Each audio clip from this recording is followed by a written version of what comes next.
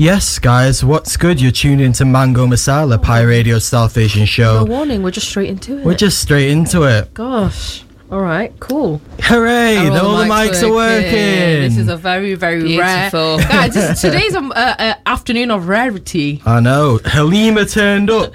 Not on time, but close. Excuse me? Right, Halima, you literally walked through the door at 2:05. No, saying, oh my gosh, I arrived at 2 on the dot. I parked up at 2 on the dot. That's even early for me. We take the small wins. Oh, guys, Carlos, you can't make him happy. He's like an Asian dad. No, you can't make him happy. Halima, if you arrive on time ready to start at 2, then I'll be happy. No. You're asking for too much. You're asking for too much. Small win. I was very proud of myself. I literally walked into the studio with my arms, my fist pumping in the air. And then, no, you know what it is? I had to, guys, where we are, we record from Vernon Mill, industrial area in Stockport. And for some reason today, the area was so busy. I had to drive around a little bit because I parked them cars that park like that. Yeah, that stick out to the road, and I didn't like that. I didn't like it, so that's why I was late coming in because I decided. I debated doing that, and I was like, no. Yeah, no, I did it, and then I parallel parked. Oh, really? The records show that I parallel parked. No, I feel like this is going to mess up my wheel, so then I pulled out and went further down the road. Anyways, the point is, 2 p.m. on the dot, I was here. And I was before Simran. I don't have a record of being late. Yeah, that's true. And I was late today. I was 15 minutes late today with food and snacks. True. And also, I'm just going to put it out that nothing gets in the way. Nothing gets in between me and living my Manchester yummy mummy dream. Yummy mummy? Yeah. What? Of Stockport Tesco? I was just walking around a big Tesco with no agenda, just picking up what I want. Do you not have ready Tesco for a night out? Can I say something? No, it is different. And going to any kind of supermarket that's not your hometown is just a really refreshing experience. Yeah, I don't know where the veg that. is. I don't know where anything is. I'm this is great. I don't have I was gonna say I don't really have a massive time constraint. I did, but I was just kind of living my best life. No, do you know what? There is actually something to be said there because in 2 months ago, a group of my friends came to visit from London and they got their train into Stockport. So I picked them up from Stockport and then I went to that Tesco Extra and my friend was she was ecstatic. I'm thinking, girl, what? She goes, Tesco Extra, you don't understand. People in London, we don't if they don't drive, they don't they don't go to Tesco Extra. There aren't even big supermarket. Yeah. They're only in the suburbs, out the way where people drive to and from. They do all the shopping in the Tesco Expresses or the regular Tesco stores. It sucks. That is, I didn't even think of that until she was so gassed. She was sucks. she was but I have Tesco Extra at home. I don't live in the city, so I have all that. And you it's drive. Just something, but it's just something nice about going to a new place. And then I don't know, I just also because grocery shopping is so mundane. I love grocery shopping. Yeah, same. I love because it's quite a mundane task though. I feel when you do it in a different area, it's you kind of cosplay living there. And because I'm obsessed with Manchester, obsessed with selling us a dream. Well, now me and Carlos agreed this morning that I'm going to pay part of his council tax to make me an official resident of the city. Well, Huh? Basically, he said I can't claim Manchester until I pay council tax. She was like, oh, my city. And I was like, well, you have to pay council tax in order to claim that. And she was like, okay, I'll pay a bit yours. When I was saying that, as much as I would obviously want you to pay a bit of my council tax, I was saying that with the intention of you actually living here. Simran's been selling us a dream for many a year. Yes, we spoke about this a lot. She's been telling us she's coming. And I was very close to coming this year. In her dreams. I don't believe it. Yeah. I still have the spare room alerts. Every day I get a notification. Your search for Manchester. Are you not tempted? Every day. Do you not look at the listings and think, every day? Wow. Every day. So savings. Just come. Savings. Oh, savings. What are you saving for? You only live once. Realistically, I'm not even chatting, but realistically, if this is actually something that you want to do, and also, every time I actually inquired about something, I either got ghosted. It was either out of budget with bills included. It was not even near the city centre. It was living with a landlord didn't even know about. It was there was always some contingency, and because I wasn't committed to it full time. I was putting a lot. At one point, I was really ramping up the efforts though. But I remember I got so close to one, and it was perfect, and I can't remember what it was. the contract was too long for what I wanted. It was either like I wanted this many months. I think so. You told us about it. And then I wanted to extend if I really loved it. But I was like, I don't want to commit to like 18 months or whatever it was. And it was perfect. And I actually really wish that one like could. Where do you think you're going to settle, like, long term? In life? Yeah. Hopefully not this country. Really? Where would you go instead? But if this country, maybe just like Surrey. Surrey? Yeah. Why Surrey? Because my family's down south, isn't it? Like, I can't exactly bring them up, Simran. As if they will. No, so okay, so realistically, the reason why I'm asking is because realistically, you're not going to settle in Manchester, right? But that's why I wanted to do it for like a couple, like for a little while. I'm not using. I know that face that he's making. I'm more just like, I don't see why you shouldn't be able to settle up with a whatever. Because it is 3 hours. No, I'm not mad about it. I'm not mad about it. Stay where you are. I'm a bit territorial. Stay where you are. Whatever. I'm not mad about it. But ultimately, no, I mean in terms of settling. But ultimately, if you wanted to live in Manchester for like a bit, now's your time. Yeah. You're never gonna realistically like in a few years. Hopefully, you'll have a mortgage. You might even have a family or something, you know. So if you're going to do it, now's the best time when you've got no financial commitments, you've got no big life responsibilities. If you don't do it now, it's now or never, truly. I disagree. I think, Simran, find yourself a Northern King and come and settle up Northern here. King. Oh, okay, fair enough. If you're part of a family, that's fine. Yeah. I feel like if that happened, that would be like a lock. Yeah. Okay, now we know what we need to do, Halima. Find her, right. I've been saying that for a while. Right. Are you ready to like date? When we were talking before his wedding about who I can marry at the wedding, well, there was no one. No, there wasn't. But wow, you told me there wasn't. 500 people at my wedding. You told me there wasn't. We scanned through. Yeah. You said there were no eligible bachelors. Yeah, it's true. Everyone's dating someone. To be honest, like, yeah. Well, when you're ready, give us a shout. Just set my Hinge location to Manchester. Mango Masala Matrimonial Services. What you saying, Carla? Yeah, we can make a video of that. Like, do me a CV. I'll get my uncle on the show. Yeah. Oh, he needs 24 hours on a Facebook page and he needs 90% battery, 24 hours on a Facebook page, and it's a lock. We combine Halima's uncle with Simran's want to find a partner. Pitch it to Netflix, get commission, get a C-mark. No, you guys are laughing about this. I remember, I have a friend called Carl, shout out Carl, and we did English together at Warwick, and we would do all our all-nighters together in the library, and we were doing an all-nighter one time, and I'm not even joking, we spent the whole, like, we slept in the library the whole night, and the whole night, instead of working on our essay, do you know what we was doing? Because he, like, is an aspiring kind of playwright. He literally sat and made, like, conceptualize a Netflix proposal for a show about my life and my arranged marriage escapades. Yeah, or my parents' attempts. I can see that. Like, literally, I'm not even joking. Like, he actually did the whole, like, actual, like, conceptual blueprint for it. And this was when you were meant to be doing an all-nighter to do an essay. We had a deadline. Yes. And then, like, so he's Ivorian, and basically there's some other guy there that I didn't know that was Carl's friend, and then this other guy came in, and it somehow ended up being like a 3-part Netflix series for like a series on all three of it. Was, yeah, you guys are laughing, but I really think they would buy it. Well, speaking of people's lives being a movie, Simran. Oh, nice. Yeah, I know. Yeah. Nice. How was your birthday week? Guys, I turned 24 last Sunday, and I'm really upset about it. What? Because, oh God, we had this conversation about the 16th time. I was really attached to the years 22 and 23. I think they were great years for me. I think they really suited my personality, and I don't want to be 24 because that means I'm 25 next year. I have to be in that over 25 category and X Factor, and I'm no longer in my early 20s, and I don't like it. I'm not happy about it. You got another year. I'm just not young anymore. Like, being 23 was like, oh, little baby. Now, who's going to baby a 24-year-old? 24-year-olds aren't cute.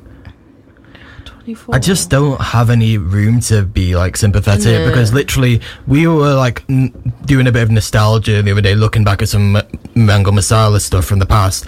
And first of all, you've got the fact that me and Halima were 24 when Mango Masala started. Yeah, we were. And you've got that when you were like, oh, my dad said when I'm 24, I'm on the shelf. Welcome to the shelf. Guys, we were 20. We just turned 24. So this situation that Simran's in now, which is, I think Simran right now is a lot more put together than either of us two were at that age. I was chilling. I mean, obviously, COVID had a lot to do with it. Oh yeah, we were in lockdown. Yeah, but at the same time, like, you do have a lot more, like... Mate, I still am, like, just chilling. That's the thing about aging. It's like your mental state and your actual age just don't add up, guys. Because internally, I feel like I'm 17. Yeah, I feel like I just want to be gallivanting and just be having fun in life. I think, half of me is like, I have to be practical and, like, work. And the other half of me is like, I want to gallivant. Literally, I want do you to know frolic what? in a field. My cousin posted something on Instagram the other day, and it was like, excuse me, to be in your early 20s and to have to pick between, like, taking a year off to go travel, going back to grad school, starting a business, like, starting social media. Like, there's I always say and, like, this. I do, like, I have seen, like, being in your early 20s, like 20 to 25 is like a second puberty in a way. Like, no, that's what people your call hormones it. are out of whack as well, and, like, it is just like a time of where everything's confusing. Your frontal lobe. Oh my god, I still not even developed. I've still got a year for it to develop. I'm waiting for it to come in the post. That's crazy. Like, it's still not all there. So you're bare young. So what? But it's all of ours is there. Yeah, 25 they say. 25 is when it fully develops. That's it now. That's it. That's your brain. So it's only going to get worse from here. Right, great. We're not getting any smarter, Carlos. But it's true, like, I was complaining, my back hurt yesterday, my knees are shot, my shoulders going, like, I'm like, just wait till you hit 27. Read the room. Wait till you hit 27. You're invalidating my problems. You really are. Go and speak to your age peers about this, not us. Innit? You think no, they're not the ones. You understand, the people that I hang around with are so corporate. Like, they don't even see the other viewpoint of, like, I want to frolic in the field, I want to travel. It's like, no, I must do numbers and M&A and give me another acronym, ESG and things like that. I would hate that. Yeah. That's literally my worst nightmare. Yeah. And I'm torn. I think just go frolic. Yeah, frolic. So I did frolic, actually. You know what? I cosplayed frolicking for 6 days. For my birthday, I didn't want to celebrate here. Like, I don't know what it was. I just could not be bothered organising something. I couldn't be bothered combining friendship groups, and I couldn't be bothered doing a billion different separate things. It's a lot of hard work, like birthdays. Yeah, like, it's a lot of pressure. I wish someone would organise it for me, not a surprise, but I wish someone would just be like, Sim, turn up. Future Your Northern. nearest- That's why you have a man. That's why you have a man. Like, your nearest and dearest are going to be there, not a surprise. I don't really, surprise parties are not my thing. I No. love a little surprise party. Surprise. I think I would hate it. I actually think I would hate it. I think I would just start crying out of stress, and I'd be like, "You didn't tell me I'm not wearing the right outfit. My makeup's not right." Like, I don't know. I think but I'd if be it's too a right worked surprise, like, they'll get you. You'll be looking right. Don't worry. Bianca's brother turns 30 in January, and we were discussing stuff, and we discussed, like, he was like, I don't want to party because it's too much stress. And they were like, should we do, like, a surprise? And he was like, no, that's more stress. Why would you tell him you're doing a surprise? Why would you ask him? But I'm not gonna lie though, for one of my birthdays, maybe like my 21st or whatever, you know what I did? Like, I put all my friends and family into one WhatsApp group chat. I titled it Halima birthday surprise. I sent one message, discussed among yourselves, okay, bye, and I left. That's genius. That is genius. And I did actually get a surprise party in the end. So you knew you were getting a surprise, but then No, it like, was every one- time no, that it you was left the one of house, were you the- thinking like this could be the day? No, it was one, because I have multiple celebrations for my birthday, so it was one of them. It was like the last one that I actually didn't expect. But having said that, my friend Ben, the one who was supposed to distract me, he just took me out and he was like, I need to keep you distracted because they're doing a surprise party. So he ruined it for me. Yeah. No, but it was quite funny. That's though. funny. Yeah. I feel like this might become like a bit of a topic in itself now.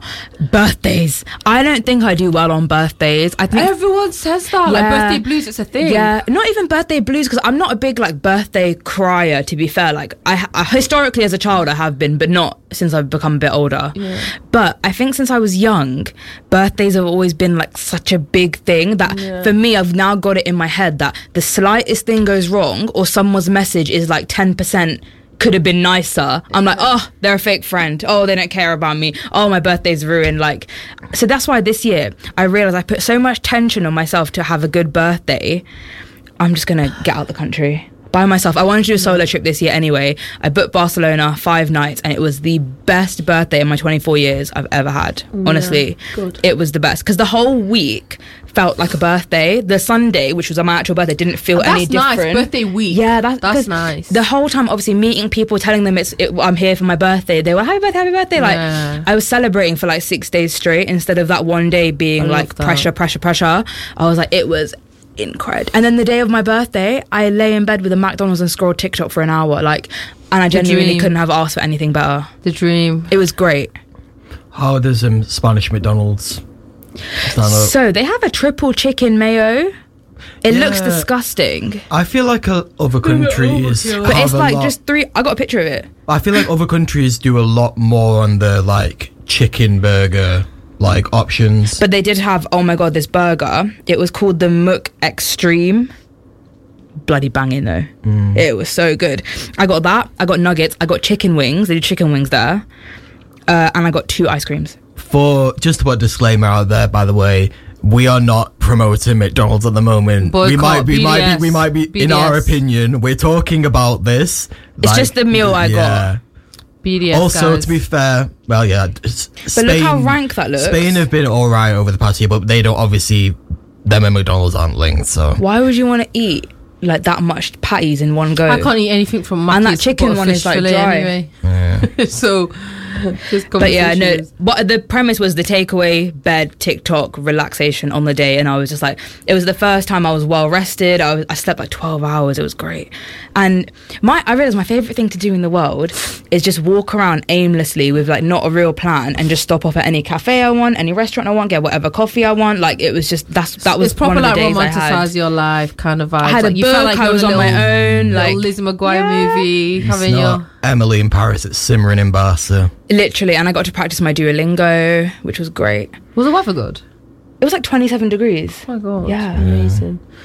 Yeah, my sister's literally lived there for like the past year and a half. She's going to be there till next year, and it just looks fun. I think I'm going to be one of those people that would genuinely go back like every year. I'm obsessed with that city. It's I do really. I think really I might be that person that just goes like every year or every 2 years. I want to do like Madrid again, Valencia, Santander, like Bilbao. I want to do like all the little places. But my sister actually was thinking that because obviously she's been there for the past couple of years, and it's actually her birthday weekend is some kind of like festival. It's always around her birthday. She's like, I actually is it the tomato one? Is it in April? I don't know. It's in September, so I don't know what it is, but it's the tomato one is in September. It's not. Maybe it's different. In Valencia, it's not the tomato one. I know that, but it is some kind of festival that happens in Barcelona, and it's always around her birthday weekend. So she was actually like, I might actually just come back every year because even when I'm not living here, because like I don't see why not. Like I was just especially so obsessed for her, like, with it. she's got a base because she's been there for that long. Like and it was just great because like I wasn't looking at it that much like a tourist, because I did hikes and stuff which I didn't think was very touristy. Did the cathedral and the Sagrada Familia, which was amazing. And then other than that, it was kind of things of we were meeting people there, and a lot of people were Spanish or from Barcelona, so it was like going to smaller places, kind of like how you would take me around Manchester, you wouldn't take me to like the really bait places. Yeah, or at least fair. Anyway, highly recommend. And I think like a lot of people said to me like, I could never do a solo trip, I could never spend that much time all by myself. Didn't you get lonely? Didn't you get bored? I was like, listen, I had a phone, Spotify, I had pens and a blank notepad with me if I wanted to draw. I had a book, and I was meeting people. I got through like 50 pages of the book in 6 days. I barely read. I had that book with me everywhere I went. I barely read it. Oh my god, I did the same thing. I took a book with me when I went to Barcelona. I didn't read it. Yeah, just because I can't read. I had a book in my bag when I went for dinner, trying to have my main character moment. Met those 2 girls who ended up going clubbing with. When my bag got searched in the club, I was like, I look like such a loser right now. I look like such a loser. I said to them, I was like, sorry, I've got a book. In Spanish, she just looked at me and started laughing. I was like, I look like such a weenie right now. How were the hikes compared to the 4 flights of stairs here? That's exactly what I was challenging. I was like, come on, Simran, you could do this, or you can do this. But I really gassed myself out coming up the whole way here. I did 2 of them really fast, and I was dying for the last 2 flights. Yeah, I did that. You know when like you get really sometimes when you just get fed up, like you just get fed up at the stairs, so you just try to like run up them. Yeah. I do that sometimes, and at the end of it, I'm like, I can't breathe. You know, I find it's weird, some kind of psychological to physical thing. if I'm coming up the stairs to Pi Radio and I've got some kind of distraction on my phone, say like Halima's texting me saying she's running late or something else, I'm on my phone, like, and I'm not thinking about it, I'll suddenly be at the top of the stairs and I actually won't be out of breath. But if I'm having to focus on it, then I will. Do you want to know something crazy? That's what exercise is, though. So much of it is just mental fortitude. Like, oh my God, a lot of my friends who run say that it's a mental exercise before it's a physical exercise. No, it's true, because I've been running this year. Like, it's so much more mental than it is physical. But like, this is the most Black Mirror thing I think I've ever done.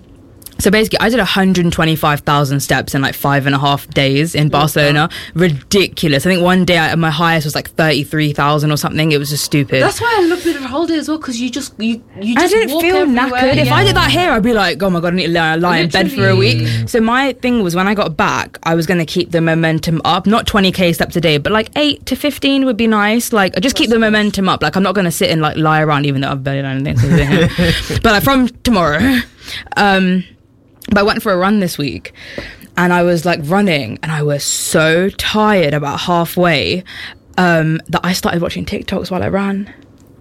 I was so determined to get this run done. I was running and I was looking at my phone like that and I was scrolling on my For You page. That was the most 100%. That was the most Black Mirror thing I've ever done in my entire life. Like, that actually could have, someone filmed that would have made like the Daily Mail. Like, these Gen Z kids watching TikTok while they run. Listen, but it worked. I was so, because it was like the run that I go on, it has like markers for how far you are along.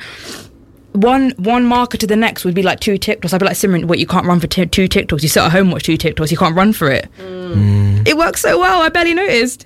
I'm not doing it again. I'm not building that habit. I do think of that, like, when I'm like running and listening to music. I know, Halima, you actually don't listen to music when you go to the gym. I can't. But like, when I'm doing it, I think of it in terms of like 3 minutes 30. I'm like, okay, how many songs before I get to like this point? I always think like, if I can sit at home and listen to a song or watch a TikTok, I can do that while I'm exercising. I would just find it, I'd fall over. You know, literally listen to you say that you were running and watching TikTok, like, that made me like nauseous. But I know that where that run is very flat, it's very smooth. Like, no, I mean like just sensory overload. Like, I can't even listen to any music. But like, I was specific. It wasn't like my For You page. It was specifically a folder of like, I guess it's like people just talking about like things to do with like mental health. It was a bit like a podcast, but every like 60 seconds, 2 minutes was like different. Yeah.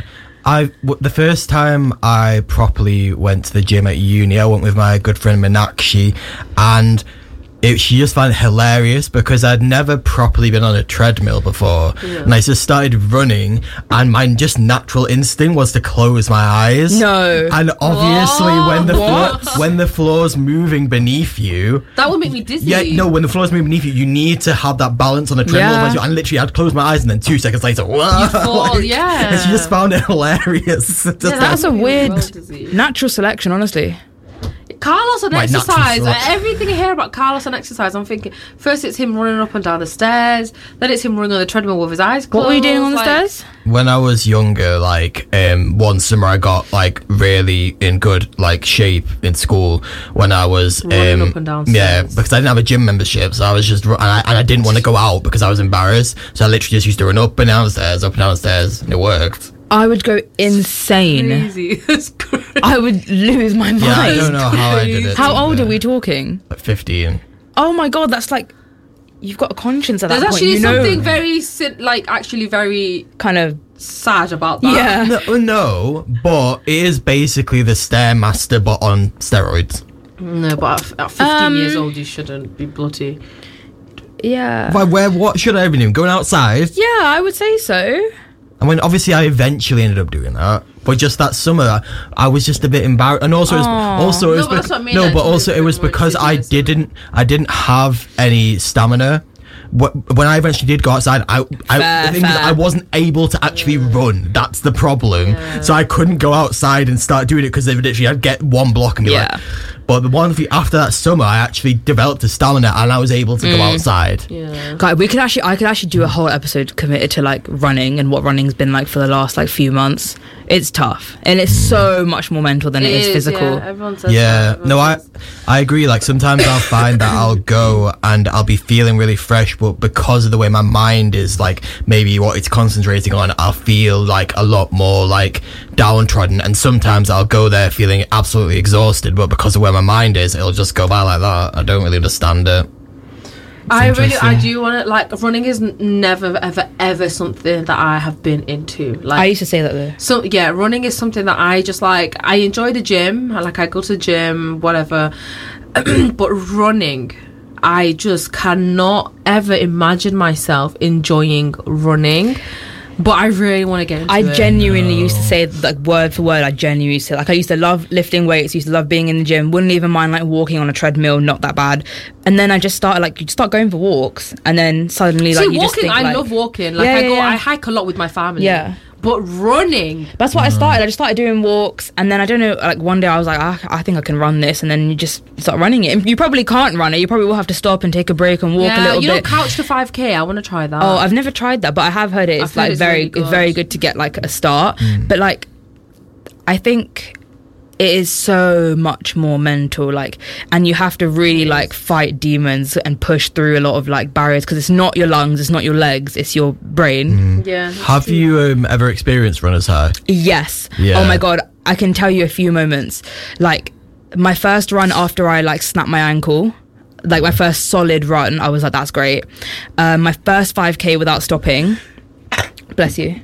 My first like fast 5K that I did without stopping. And the other day, randomly, it was just like another 5K, but I was listening to Glue by Bicep, and the sun was setting, and I was like, wow. See, like I was amazing. like getting goosey. Like, I was like, wow, this is so amazing. I think running is like, I think it's what like just the most amazing Yeah, thing there's the human something- body can do. yeah. Because it's like not just, I was gonna say, it's yeah. like mental resilience and fortitude. It's physical resilience and fortitude, but it's outdoors. Like, it's like such a quintessential, like, primordial human experience to train your body and your mind in the outdoors, be in touch with like nature. It's true. Like, kind of, especially in this like increasingly modernized world where even going running, you're doing it more time on a machine indoors. It's you know, true. like, and I think like it's important to not go hard on yourself. Like, you will stop, you will walk, you will get tired. A run that you did last week, you might not be able to do the next week. Like, it's not linear progress either with fitness. It's tough. Like, you might go out with all the intention of running X amount of kilometers without stopping, and then you might get 1 kilometer in and think, I'm knackered, and you just have to like be okay with that. Like, it's fine. Guys, maybe I'll start couch to do it with me. I'm literally making my account. I really want to try running. What's my height? What's 5'7" in centimeters, guys? No idea. What, 170, I think? 170 or 171, one of them. Anyways, Was it not recording? No, it was. It's just, basically the camera stops Turns off. every like 30 minutes. Yeah, my runner's high experience, I think, is a lot to do with music. Like, a lot of the time, it'll be when I'm having a really good run, and I'll get to like the climax of the song, like Little Mix. Actually, the most recent one I can think of was Flow. Actually, I like the climax of the song, especially like towards the end of the run, and it's like the final burst of energy. I'm like, you know what? It's where I would normally decrease the speed. I'm like, okay, I'm gonna up it because a lot of I like that. Runner's high is so real, and like off of what you were saying, like, it is like my legs took me from here to here, like gassed out, full, like high energy. Like, it just feels so good. And like, as someone who's obsessed with like sunsets, the sky, like nature, and that in that way, like, I feel like it's very like, it does bring you like closer. 100. It's just such a beautiful way to like it like really forces you to really love and appreciate your body and what it can do. But I'm also not a hiker, so coming from like down south, I realised like meeting people that come from like rural areas, or like particularly people that have come from up north, you guys are so much more into nature, like integrated into nature than we are. Like, I live in a town, right? There's not really parks, and if they are, they're not safe to go in. Like, they're just like, you know, you stay indoors, shopping centres, cinemas. Like, it's not really like, oh, let's go on a hike, let's go. Like, that wasn't a thing growing up. Sunday walk. It was a school trip, or Duke of Edinburgh, probably about the closest I got. And then by that time, you're 16, you're like, oh, I hate this, I want to be inside. I don't know like what it's like where you live, but where I grew up, like in Warrington, I grew up like with a It's basically like a disused like old railway that's basically part of the Trans-Pennine Trail now. So it's basically just a big like grassy hill sort of thing. And one thing that I really miss where I'm growing up now, because I think you see where I live now, and I wouldn't say it's right next to a motorway, but it's not necessarily city. It is still suburbia. But one thing I miss about Warrington is like you'd always wake up hearing the birds singing, and I feel that's something that like if you have that, it's a very like lucky thing to have. Like when I wake up at my anchors and it's like just traffic going forward. In my house, I have that. Like I can imagine. Yeah, you drop me up like where I live is it's a green belt, so it's very very green, and especially my window because mine's right at the back of the house. Birds chirping. There's so many like selfie videos I take that when I'm getting ready, and the background noise is birds chirping. Love that. I know, I do love it. I remember like my family from Australia, it's a long time ago, came to visit, and I remember they were sitting I was really young, they were sitting in the garden and they were like, you guys don't have stars here. That's a big thing. Like when you go on holiday and like you star watch and you're like, in the UK we can't, there's so much pollution, like air pollution, that we just London, don't have in stars. London especially. Sometimes I've been in like the Yorkshire, around the Yorkshire Dales. Do you not see any like around us? I do, but not with the clarity that you see like in other countries. Like when I was in Cyprus earlier this year, there was one night where literally like we were just stargazing and it was just absolutely amazing. In London I can imagine it's probably I just never even noticed it because obviously that's what I'm used to. So when he pointed it out, I was like, oh my god, Then I went to Australia and I was like, you got stars. But like not growing up massively like involved with nature and like making time to be in nature, now I'm trying to do that because I can appreciate it more. So I like love it. It's one of my going on a things. hike voluntarily is wild for me. Like people at home are like hiking, like we want to sit in like a bar. Like no, I was up a mountain, and it was incredible. Like, and that's why I love Barcelona, because I was saying to you, like it's a mixture of like realistic, like corporate kind of city life, commercial city life. It's very beautiful. The architecture is gorgeous. Gaudi really nice, that city, absolutely gorgeous, and there's so much historical and culture stuff to enjoy, but there's also the massive side of nature with the beaches and the mountains. Like it's just incredible. Well, speaking of trips to Spain, Halima, I've been wanting you to tell us a particular story, which I don't think Simran's actually heard, but I saw in your story, and I was actually just like, this is actually amazing with all the like the visuals of it as well. So my family are very... Yeah, I did do that. I was just looking at my thing. Yeah, I did do that. That was it, innit? Beautiful. I did do that hike. So nice. What was I saying? Yeah, so I also, for those of you who aren't aware, did a little trip in Spain this year. We went for I went with my family. There was 11 of us, like just a load of my cousins. Very different to solo trip. Very, very different to a solo trip. The complete opposite end of the spectrum. 11 of us on this trip. No adult trip. It was just cousins. And we went for 2 weeks, and we basically did a road trip around central and south Spain. And for those of you who aren't really that aware or whatever, I'm obviously very, very close to my family. There's a group of my cousins, particularly those 11. We hang out literally at least once a week, if not multiple times a week. So we went to this family holiday, and I have this one cousin, Tassin, if you're listening, and he's a 17-year-old boy from like inner city Manchester. You can just imagine. I didn't realise he was that young. Yeah, he's only 17. He's a baby. Would you describe him as a cuzzy? It can't, like, cuzzy adjacent. Very much. I'd say everyone in my family's a cuzzy. I'm not gonna lie, me too. But he's very annoying. He's just very annoying. Like, you guys don't have like little brothers. Little brothers are like very, very distinctly annoying. Like, I don't know how to explain it to you. He's just annoying. Like, he's just always got energy. He drinks like 3 Red Bulls a day, and he just doesn't switch off, and he's just always in everyone's faces, just always doing stuff. So like on this trip now, like it's been like a week, and he's like, he steals everyone's stuff all the time. Like, yeah, he steal it, and then like you won't know where it is for 2 days. You'll be looking for it for 2 days, and then he'll give it back. Like, that's what he does. He keeps going around stealing people's things.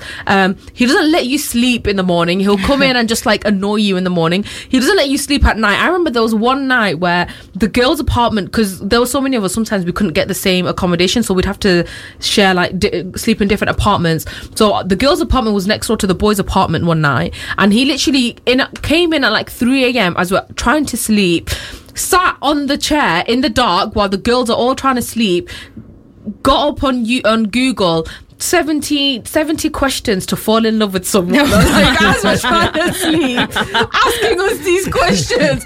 What's your deepest in the dark? By the way, so he's sat in the dark, and then like we have to like kick him out, and then like we think he's gone. He's actually hid behind the curtain. At like 3 o'clock in the morning, he then jumps out and scares us. Then he insists on like walking around and like tucking everyone into bed and just sleeping. Like, that's the kind of person that he is. He's just very, and it's like every day. It doesn't stop. It just doesn't stop. She's like traumatized. It doesn't stop. So he has this one bracelet that he's very attached to, very, very attached to.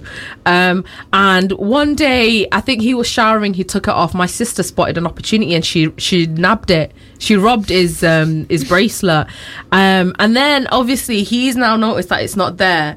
And I'm bearing in mind as well, he's always jovial because he's like the prankster. He's just always annoying everyone. He's always like, hee. So he's now lost his bracelet. He's asking everyone who's got, and he's stealing everyone else's things, by the way. Yeah, I didn't know this context. Now that I do, it seems a lot less cruel what's ensued after this. So he's stealing everyone else's things, right? So we've now stolen his bracelet, and he's now going around asking everyone, where's my bracelet? You have it, accusing everyone, and all of us are literally like, bro, we don't know. Like, the acting that we did on that day, Oscar, we're literally like, bro, we don't know where it is. What do you mean we don't know where it is? So to confirm, the other 10 of you knew exactly where it was. We all knew, and all of us, that's how much he annoys everyone.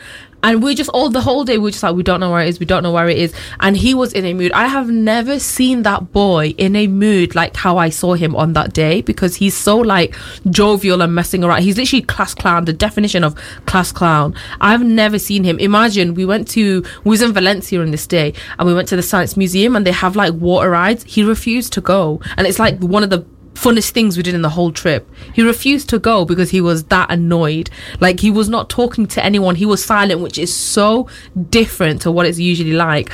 And the whole day he kept accusing everyone. But then as time was passing, he started to slowly believe actually that he's lost it. So now he's getting increasingly more and more upset. And meanwhile, while this is going on the whole day, my sister basically passes the bracelet round to each person. We wear it and we take a picture with him wearing the bracelet, like each person does it, so like it will be like, cheer up bro, and we're wearing the bracelet, he doesn't realise. Or it's like I gave him like a wet willy wearing the bracelet, he doesn't realise. And then like later on that day, what we do is like she sends the clip of every individual person wearing the bracelet to them, and then they send it all to him. So basically he knows that we have it, but he doesn't know who has it because he's seen evidence of everyone wearing it. And then what we did, before that what we did was I changed my sister's contact name and photo to like Valencia Hotel, and like pretended she was the Airbnb owner, and I was texting the Airbnb owner, and the lady was like, yeah, we found it behind the sink. So he believed then that he actually left it behind, and he was proper doubting himself. He was like, no, but I left it here, how could it be there, blah blah blah blah blah. And then I was saying to him, like, okay, fine, whatever, we'll get the woman to, like, send it back to us or whatever. And then I had to lie to him and be like, no, she said she can't send it back. Sorry, you've lost it forever. So he's proper in a mood. That's when we send the videos of us all wearing the bracelet. And then he basically, like, beats everyone up. He realizes that we have it. He beats every single one of us up. This guy is disgusting. He's the kind, he'll be spitting on you. He'll be doing all of that. Like, he's really disgusting. And then my sister gave it him back. Wow. Yeah, it was a bit anticlimactic when she gave it him back, but... Was he the youngest person on the trip? No, he wasn't. No. He was not. No, he was not. He was the third youngest. There was two more younger than him. Wow. But to be fair though, like, well, everyone in my family is like, we're a very pranky family. Like, we yeah, no, honestly. 11 Halimas, if you can imagine. Basically, I'm not even joking. Genuinely, basically. Maybe there's like 3 of them who are a little bit more like, but everyone else, yeah, exactly. Oh my god. So are you not worried that he is now out for even more revenge? When he first found out, do you know what he did? Before he beat everyone up, he was stood there and he was wearing like this button down shirt, and he was just stood there like just looking dead straight, button up with his shirt, and we were literally terrified. We were like, because that guy has no limits. He will literally do in your face. Like, he's so nasty. He's a teenage boy, he's nasty. So we were very scared. But yeah, he beat everyone up, so I think we called it even in the end. That's what you think. I'd be worried if I were you. To be fair though, what's there to worry about? Because he does all this nonsense all day long anyway. Like, it doesn't stop. You just sound like a human magpie, you know, stealing like shiny things. Literally, you don't understand. Like, he's just very annoying. Should you get him on the show? He would actually love it. He would actually love being on the show. My side of the story. You don't want to hear from him, trust me, guys. It's so annoying. Anyone who has little brothers will understand. Anyone who has little brothers from like ends will understand. This is not really that related, but it reminds me of a story about people that I met in Barcelona. They were from Toronto, and guys, they actually talk like that. That's all I have to say. I was so shocked. Talk like what? Like that. Like how they talk, how you think they talk. Like, it's like a meme. Oh. Like the inner city, like, they use kind of UK slang. Yeah, Toronto people have like, because it's from like patois and stuff. And like the I thought it was fake. It's real. No. Like, they say beer. Everything was low key. Yeah. Oh, that's low key lit. Yeah. Oh, they say a lot at the end of every To be fair, they didn't. No. They did sometimes, but not like so much. I was like, oh, that's a thing. But like, they really talk like that. What about a boot? No. It didn't sound Canadian. Like it didn't sound Canadian. It was like, this was like Toronto, like what you see in like a skit online. Yeah, I've not heard of this. Like, I didn't know. It's hilarious. Like, it's such a wild accent. Have you not seen that video of this girl going viral? Have you seen it? She's got like 2 braids in her hair, and she's talking the most like thick Toronto accent ever, and it's like going proper viral because people are like, no way, this accent's real. Well, we are going to play music in a second, but before we do that, on the note of going viral, has everyone seen the Amsterdam story? Oh my god. Are we even allowed to talk about it? Well, we obviously can't like actually discuss about it, but I think anyone listening. No, I told you it got debunked. How did it get debunked? So someone from Vice rang up all the, can I even say the word? Those kind of, if you know the story, you know. It's about like... Right, let me just give the PG context. So basically the story is that a hen do and a stag do both went to Amsterdam and then split up in Amsterdam. Both parties ended up in a promiscuous setting with a wall through which certain acts could happen. Now, a member from the hen do started participating, obviously not seeing who's on the other side of the wall, and then apparently there was a button that you could press to see who's on the other side of the wall, so they did that, only to find out that the person who was on the other side of the wall was in fact their dad. And apparently, like, everyone was just traumatized. Guys, what? But this is the thing. Upon hearing it, I was just like, I just think this is too, like, it's surely too dystopian. No, this wouldn't happen. But it's Simran's like 1 in a million kind of thing. But okay, do you know what? You want to think that it wouldn't happen because you don't. I said it's not the most unfeasible thing ever. But that's it. You want to believe it can't happen because you don't want to sit there and have to imagine something like that. But What's unfeasible about that? Why would the dad it's be unfeasible there? because it's so like 1 in a million. Like, why would you be in the same like cafe? It's not though, because it's like if you go to a same trip with you and your father are on this trip, and you're there for a specific reason of like the hen do or the stag do, which is obviously very, typically the father was drunk. with the. With the stag he was the stag party. That's what I think. Oh, then that's not that unfeasible. No. That's it. That's what I'm saying. I thought the dad was there randomly, like on his own separate trip. He was in the stag party. She was in the hen party. Obviously, on those kind of trips, you're doing all sorts anyway. You're getting drunk and you're. But that's what I mean. I don't think that. All right, then it's definitely not that unfeasible. I was thinking like, what's this 1 in a million chance that her dad happened to be in Amsterdam? For me, the unfeasible thing is, I just don't think that the dad would be on the trip. Like, I know, to be fair, I have seen people do take their parents on these. But people have different relationships with their parents, man. The thing is, right, I can imagine the dad being on the trip if it is the dad of the bride, or it could just be like a family friend or whatever. I don't know. There's so many why is that instances the unfeasible where that could bit? Why is that the unfeasible bit for you? I just don't. Yeah, isn't it? That's not. No, they could be family friends. Anyway, whatever. It's very unlikely. It's been debunked. It's been debunked. Someone from Vice called up like the 3 types of venue that offer that like you can see through the glass thing. Turns out there's no like the certain way around that the situation worked with. Anyway, it's not real. It's not real. Okay, fine. If it's not real, who on earth made thought that about up? that? However, What sick, twisted person? when it did come out, looking at like comments and stuff, a lot of people were saying like, I swear this story's been circulating since school. Like, it's just one of those stories, you know, you hear like, oh, a kid fell back on his chair and hit his head. It's a folk tale. But I think it's just one of them, like, and suddenly it just got a bit more mainstream because someone probably revived it a little bit. Well, I was saying I'm kind of still weird though. I'm kind of fed up with seeing on TikTok these similar voice note type things of when it's like people message their mum saying, oh, there's a charity bake sale, and they send these pictures of cakes that obviously look rubbish, and then they get their mum to voice note back saying, oh my gosh, that's so bad, blah blah blah. And it's like, it's kind of obvious that like, or it's like during COVID they're making a lasagna in Wembley Stadium. Do you guys remember that? Yeah. Do you guys remember Wembley funny. Stadium My cousin is lasagna? so stupid. She was like, oh, I hope they're going to use halal meat. Do you think they're going to put mushrooms in it? You absolute dumbo. Guys, that's how stupid my family members are. That's context for when I talk about them. oh dear. This girl, how could she say, do you think they're going to put mushrooms? I hope they put mushrooms in it. Full house today. Indeed. How exciting. And the reason why we're all in Manchester is because last night we were at our second one altogether, Asian Media Awards. Yeah. Our second year attending, our second year nominated. We were nominated for Best Radio Show. We were. Emphasis on the nominated. Nominated. Otherwise, I'd be here waving an award around in this camera saying we won. Yeah, you guys would have heard it by now if you won. Unfortunately, we didn't win.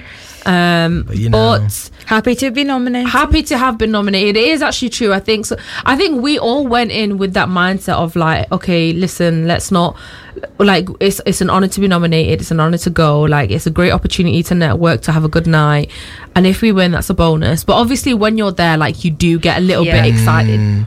Like, that scared me as well. Obviously, when you're there, like, you do get a little bit excited in the run up to it. So we was obviously naturally a little bit disappointed that we didn't win, which we're gonna be. But I think afterwards, like, when I reflected on it, I did think like, obviously, that category is a huge category. It's not just like, it's not one of the niche kind of obscure ones, like, you know what I mean, like, it's best radio show, like, it is one of the biggest categories, and it's actually only 5 nominees. So, like, there were other categories that had like up to 7 nominees. We had only 5 nominees, and you know, our other contenders were like the big, or like the biggest kind of radio stations for like South Asian, you know, whatever. But I think it was 2 from one station, 2 from another, and then us in the middle. And then us, exactly. So it was 2 from the 2, you know, bigger South Asian stations, and then us. Like, we were the only one that was nominated from a grassroots level. So, and also the only one from a non-South Asian station. From a non-South Asian station, and the only one that was like a younger, you know, presenters and audiences as well. So I said to these lot in the car, like, when we were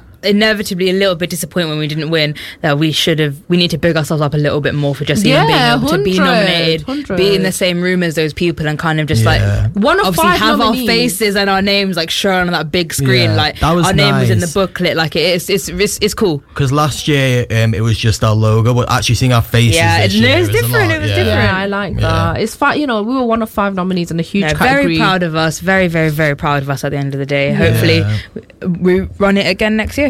Yeah, it was nice to see some familiar faces as well, both ones that we knew, like Eamon, but then also seeing Shabazz in the flesh. He's the one fangirling over Povo Gang. We do love Shabazz says. He got honoured with the what like best video channel, I think. Oh yeah, something like that. Yeah, but that was well nice. deserved. That was nice. Yeah, he gave a really nice speech as well. It's always a cool evening because everyone always gives a really cool speech, and it really does bring you back down to earth a little bit, realizing like what you've achieved over the last year, and also just like the space for South Asian creators. Are doing bits. You know? I feel like after the whole awards, like the amount of awards they are, it does get like, okay, people are saying the same thing, but the point is still so valid in that like it's a room full of people that look like us. We're like paving a way in an industry that wasn't really necessarily created or made space for us historically. So it's kind of like putting these faces, and obviously cool people are there that have been doing this for decades, so it's like 100. they kind of laid the groundwork and now we're here doing our thing, so it's very like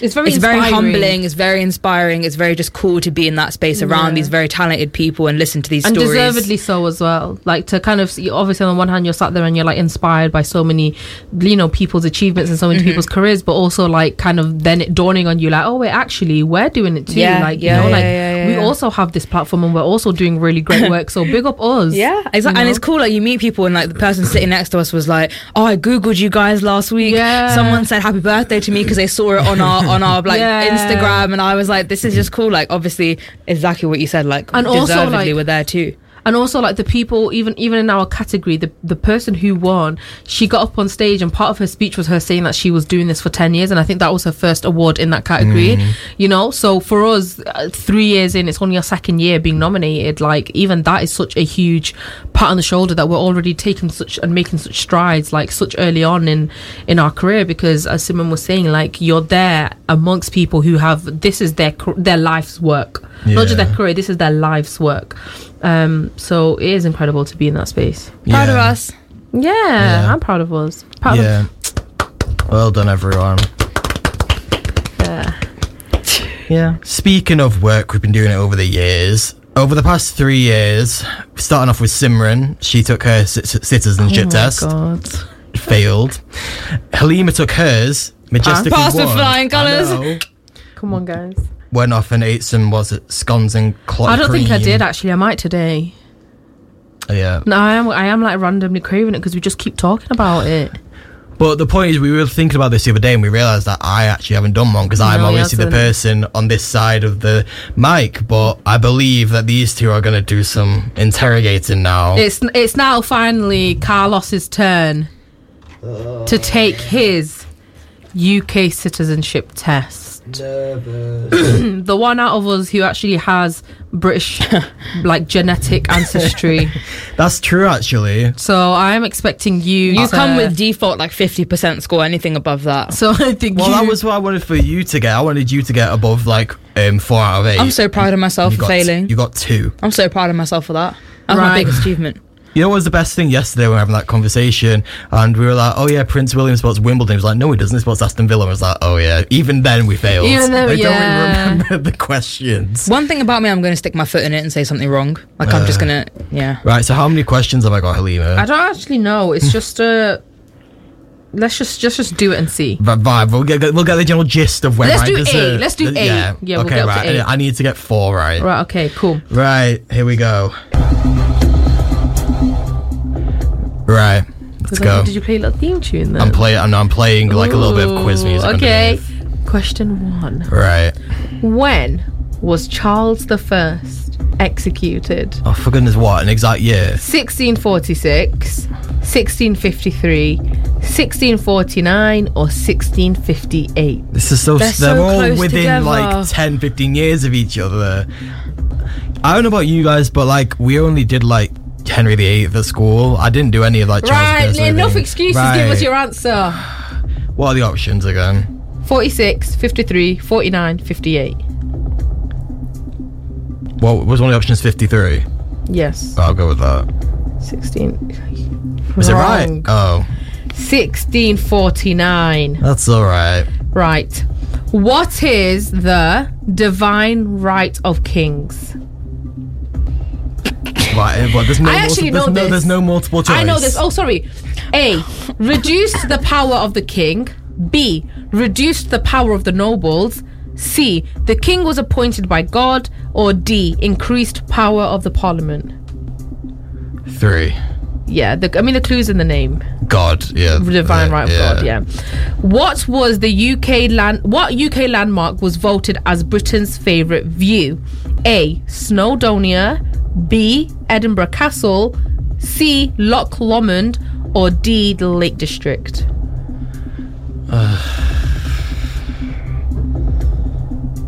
Best view. So was it? You got Snowdonia, Loch Lomond, Lake District, and what was the other one? Edinburgh Castle. Oh. No, Lake District. Correct. Okay. So 2 out of 3. 2 out of 3. Yeah. Right. This is easy. What party won the general election in 2010? None. The Liberal Democrats and Conservative Party formed a coalition. B, the Liberal Democrats. C, the Labour Party. Or D, the Tories. It was the second one. They formed a coalition. Liberal Democrats and Conservatives. Oh my correct. God. You've got Simran, weren't you even alive then? In 2010? No, I wasn't. Thanks. Right, you're currently on 3 out of 4. Yeah. One more and you've passed. Yeah. Which two are associated with rugby? A, Wimbledon. B, the Super League. C, the Premier League. Or D, the Six Nations Champions? That one's easy. That's so easy, bruv. Come on. 1 and 4. 1 is Wimbledon. 2 is the Super League. 3 is the Premier League. Right. And 4 is the Six Nations Well, I know Champions. Six Nations. Okay. But I don't know the other one. You're gonna have to guess. Wimbledon. Simran, you actually would have picked that and got it wrong. Yeah, no, that's fair. I did pick that, but I was getting confused with You Wembley. got that wrong. I know, yeah, I was competing You got with that Wembley. wrong. They don't even- what? It's You Super should have League, let him isn't get it right? wrong. It's Super League. That's correct, isn't it? Yeah, that is but correct. No, but it's fine. If you want to give me half mark, you can. If you want to give me 1 mark, it's like whatever. But I think I got that Give wrong. him half. Right. It's 3.5. He's on 3.5. Yeah. Right. Which comedy double act by Nick Park won many Oscars? A, Thelma and Louise. B, Laurel and Hardy. C, Gavin and Stacey. D, Wallace and Gromit. By who? Nick Carden. Yeah. Oh, it's Wallace and Nick Gromit. Park. No, it's Wallace and Gromit, isn't it? I know that. Yeah, you're right. 5.5 out. Right, so 5.5. 4.5. Right, so I've. Oh, sorry, 4.5 out of passed. what? 6. 6. So I've passed. I can chill now. Do you want to do the last two? Yeah. Right, which of the devolved administrations had been suspended a few times? A, Welsh Assembly. B, Northern Ireland Assembly. C, Westminster. Or D, Scottish Parliament. I don't care. Gosh, You wanted to do the last one. He's Right, resting on his laurels now because he's won. I don't know, like Westminster. Exactly like a No, Northern Ireland Assembly. Right, okay. Right, final question. On Valentine's Day, people exchange gifts and cards and send anonymous cards to people they admire. False or true? True. All right, he Right. passed. You got Right. 5.5 out of 8. God, we get it. You're I British. can't believe that this is the... Guys, I want to go on a rant. I'm sorry. God, the notion of citizenship is so violent. There are people that are literally dying at borders, people literally risking their lives and not surviving to cross borders, people being deported, people losing their entire livelihoods.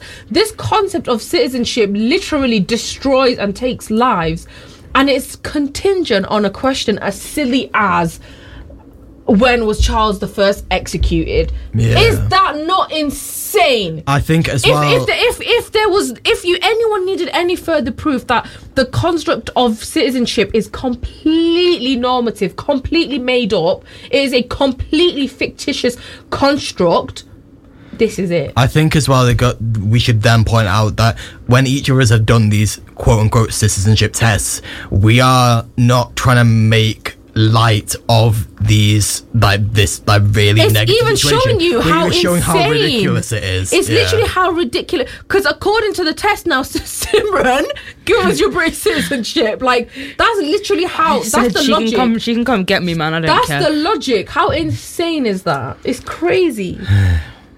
Yeah, and it's mad as well because my dad did this test, and the thing is as well, Bear in my families are still doing That it. is mental. only in All my family members had to do it. in 2019 he did it, and he also actually, but it's if you don't have a British degree, then you have to do an English test. Yeah, as well. all my Crazy. family members have every single one of them have had and to do that. Also, my uncle's mum literally a couple of weeks ago has done it as well. Yeah. So she's on her way to getting it. Crazy. But, Oh, her mum's not a citizenship. no, not until that. She's finally like, okay, I want the passport. Crazy. Like, Everyone say well done, Simran, for failing. well done, Simran, for failing. Well done, Simran. No, but it's just a completely inane concept. Like it's deranged. What did I get? 2 out of 8. Yeah. Hell yeah.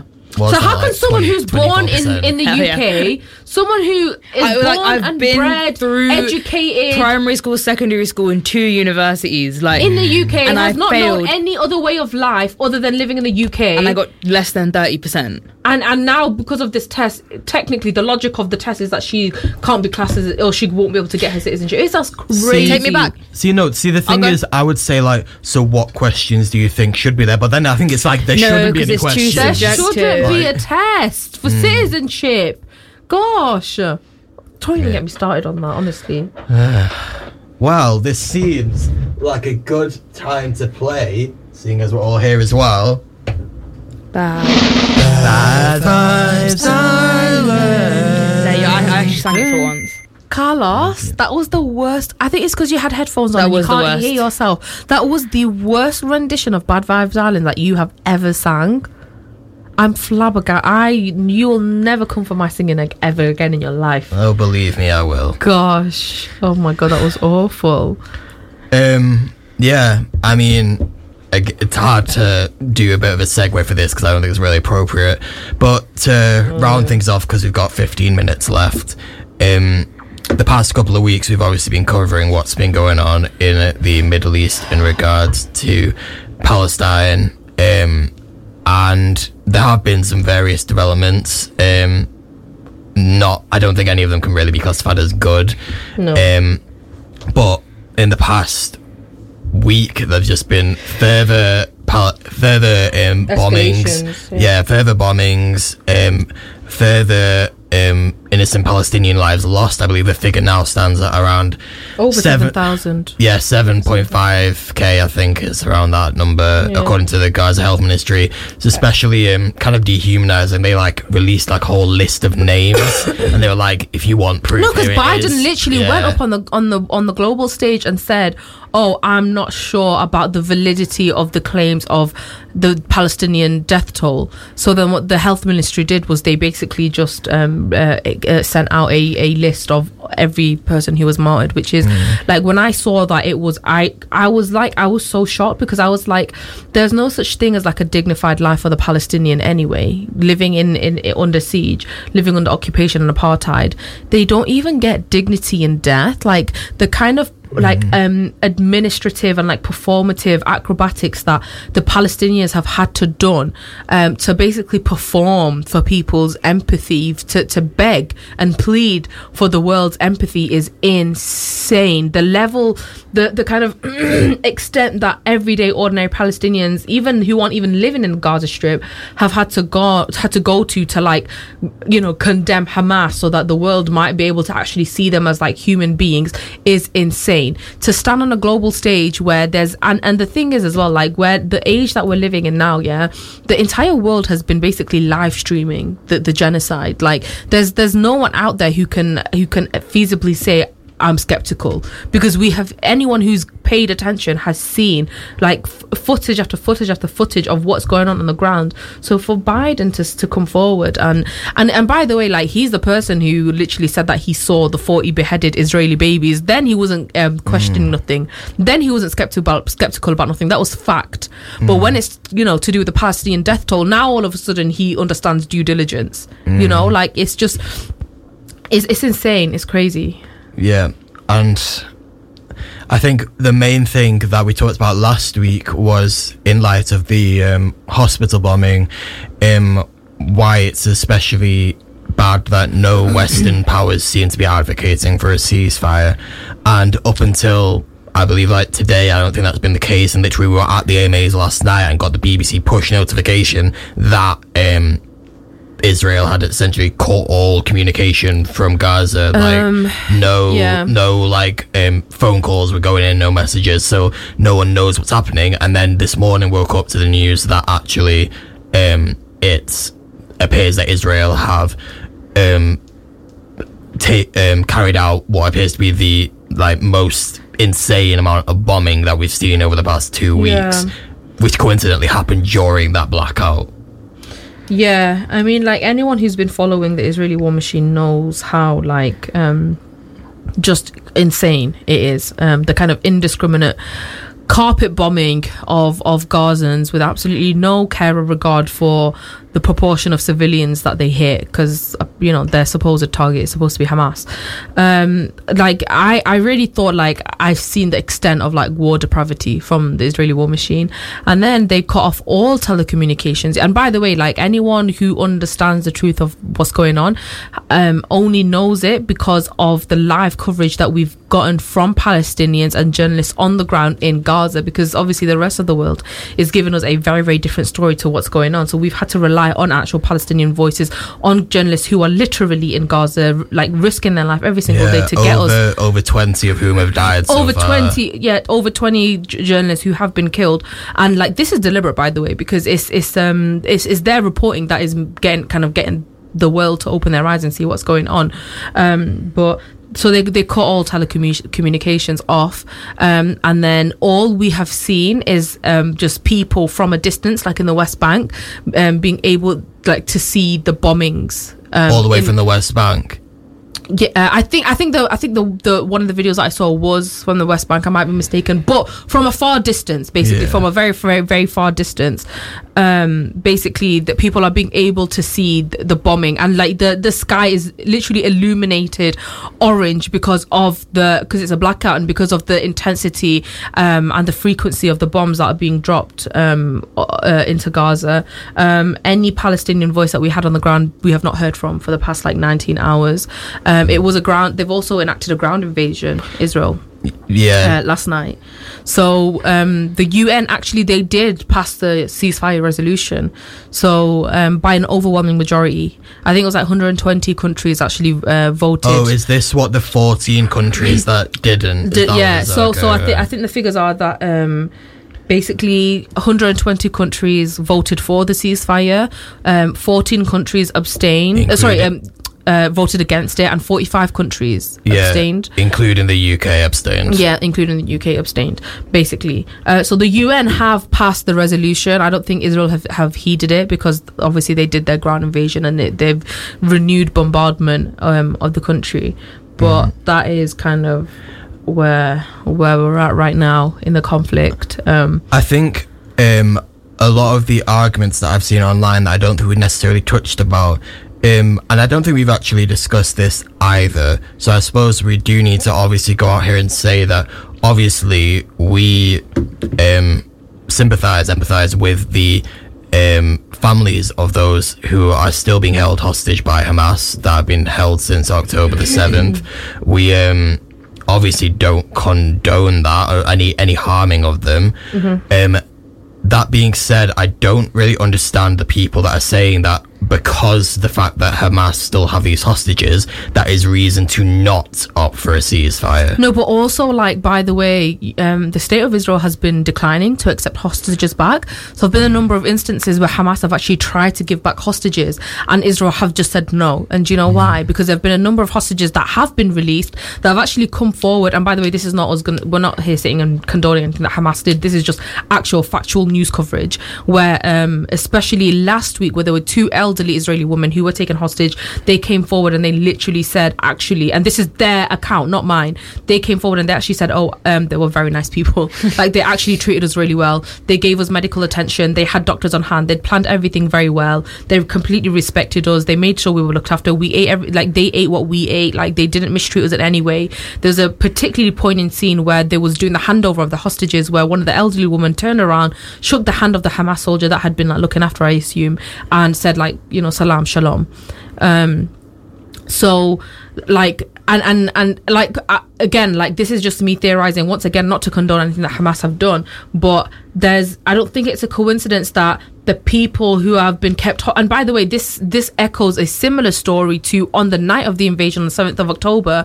There was another family who came forward and spoke about their account of what had happened, and their account was that the Hamas had invaded their homes. They literally went in. The first thing they said was, "We're Muslim, we're not going to harm you." The woman was like, "Oh, I have young children," and the Hamas people said, "We're Muslims, we're not going to harm you, we're not going to harm your children." They stationed in her house for a number of hours. Like, there was bananas lying around, and they said, "Oh, can we eat the bananas?" Like, the woman found that quite uncanny, whatever. Like, she said that she didn't feel threatened by them, and then they left. And again, not my opinion, that's an actual factual coverage given by an Israeli woman whose house was invaded on the 7th of October, and it mirrors again the similar sentiment that, you know, the Israeli hostage that were released last week gave. So it's not it doesn't feel like a coincidence to me personally that Israel are now saying that they don't want these hostages back. You know, like, I mean, that's the thing as well. And again, just to reiterate again, we're not condoning any of the violence that Hamas committed on October the 7th or have continued to commit. But that's why I don't understand in terms of why Israel don't want to opt for a ceasefire, because surely these constant bombardments and them taking this ground offensive, surely a ceasefire which is respected by both sides and discussions happening, surely that is less likely to risk hostage life, if we're focusing on the hostages, risk hostage life, than continued bombardments like carpet bombing, like you're saying, which surely our hostages not going to get caught up in that as well.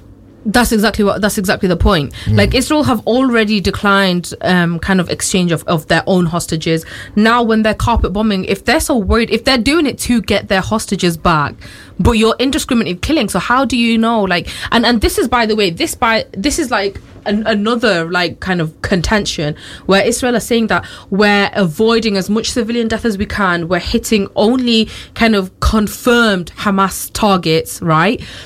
How can they have this level of intelligence to know exactly where Hamas are in a multi-story building, but apparently they had no intelligence of like 7th of October?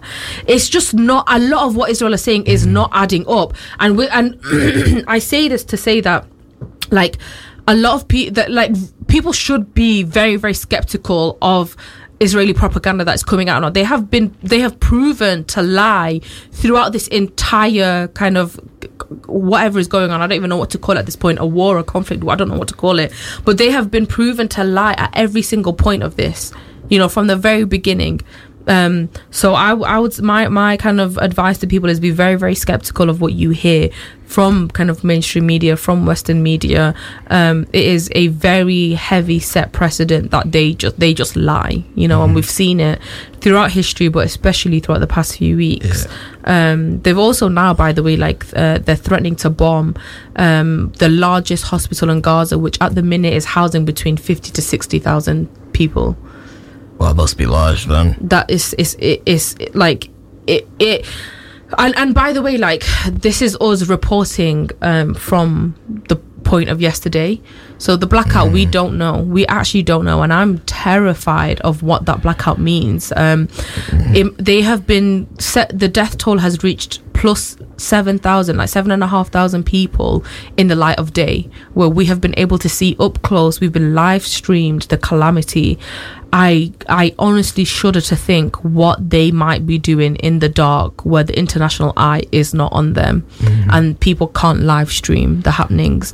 The situation is extremely dire. You know, ambulances are literally begging journalists, can you tell us where the casualties are? Because obviously without telecommunications, they don't know where people are. There are literally tens of thousands of people still stuck under the rubble, tens of thousands of people like who are literally injured, in need of medical aid. And none of that can be reached, none of that can be actualized without telecommunications. Like we can't even imagine, honestly, the kind of level of calamity that has befallen the Gazans, especially now. So I really, like, I'm very, very terrified to think, like, I don't even know what the process is. Like, how are they going to get the telecommunications back? Because apparently they've cut off like the wires. So like, how like. I think it's a case of time is going to tell. Like, we don't have any knowledge of that. And you know what's so scary now as well is that, like, so much of what they have done, and make no mistakes about it, they are committing war crimes every single second as we're speaking on air right now. So much of that won't be able to be substantiated. Do you know what I mean? Like, we've been able to debunk so much propaganda and to actually show so much of the truth only because we've had real footage. Yeah. In the absence of that, like, and still in the face of that, Israel are completely denying what they're doing. still in the face of that, like I literally watched an interview on like, you know, Sky News or BBC News, one of the big news outlets, with one of the kind of military personnel, and the journalist was saying like, oh, what, you know, in this bombardment, what is the percentage of civilians, what's the percentage of Hamas? And the literal military personnel, like he must have been senior, sat there, looked straight in the camera and said, oh, we've not been this is not a bombardment. The journalist had to be like, no, with all due respect, this is a bombardment. Like 1 minute. Yeah, guys, thoughts and prayers for Palestine. Like, yeah, and I think continue to put pressure on the people, like your MPs, whoever it is, to push for our own government to advocate for a ceasefire, because in our opinion, I think that is what is going to actually lead to the least amount of innocent civilian lives being lost. Yeah, just keep talking to people, don't forget about them, especially now that the videos potentially are going to decrease now because of this lack of communications. Just keep talking about it. There's greater onus on us now to just keep spreading the word, because obviously Palestinians can't. Yeah. But yeah, thanks so much to everyone that has tuned in today. It's been a very nice episode. 3 of us here together. Any words before you depart, Simran? You got 9 seconds. Thank you. Bye. Okay, see you later, guys. See you later. Bye.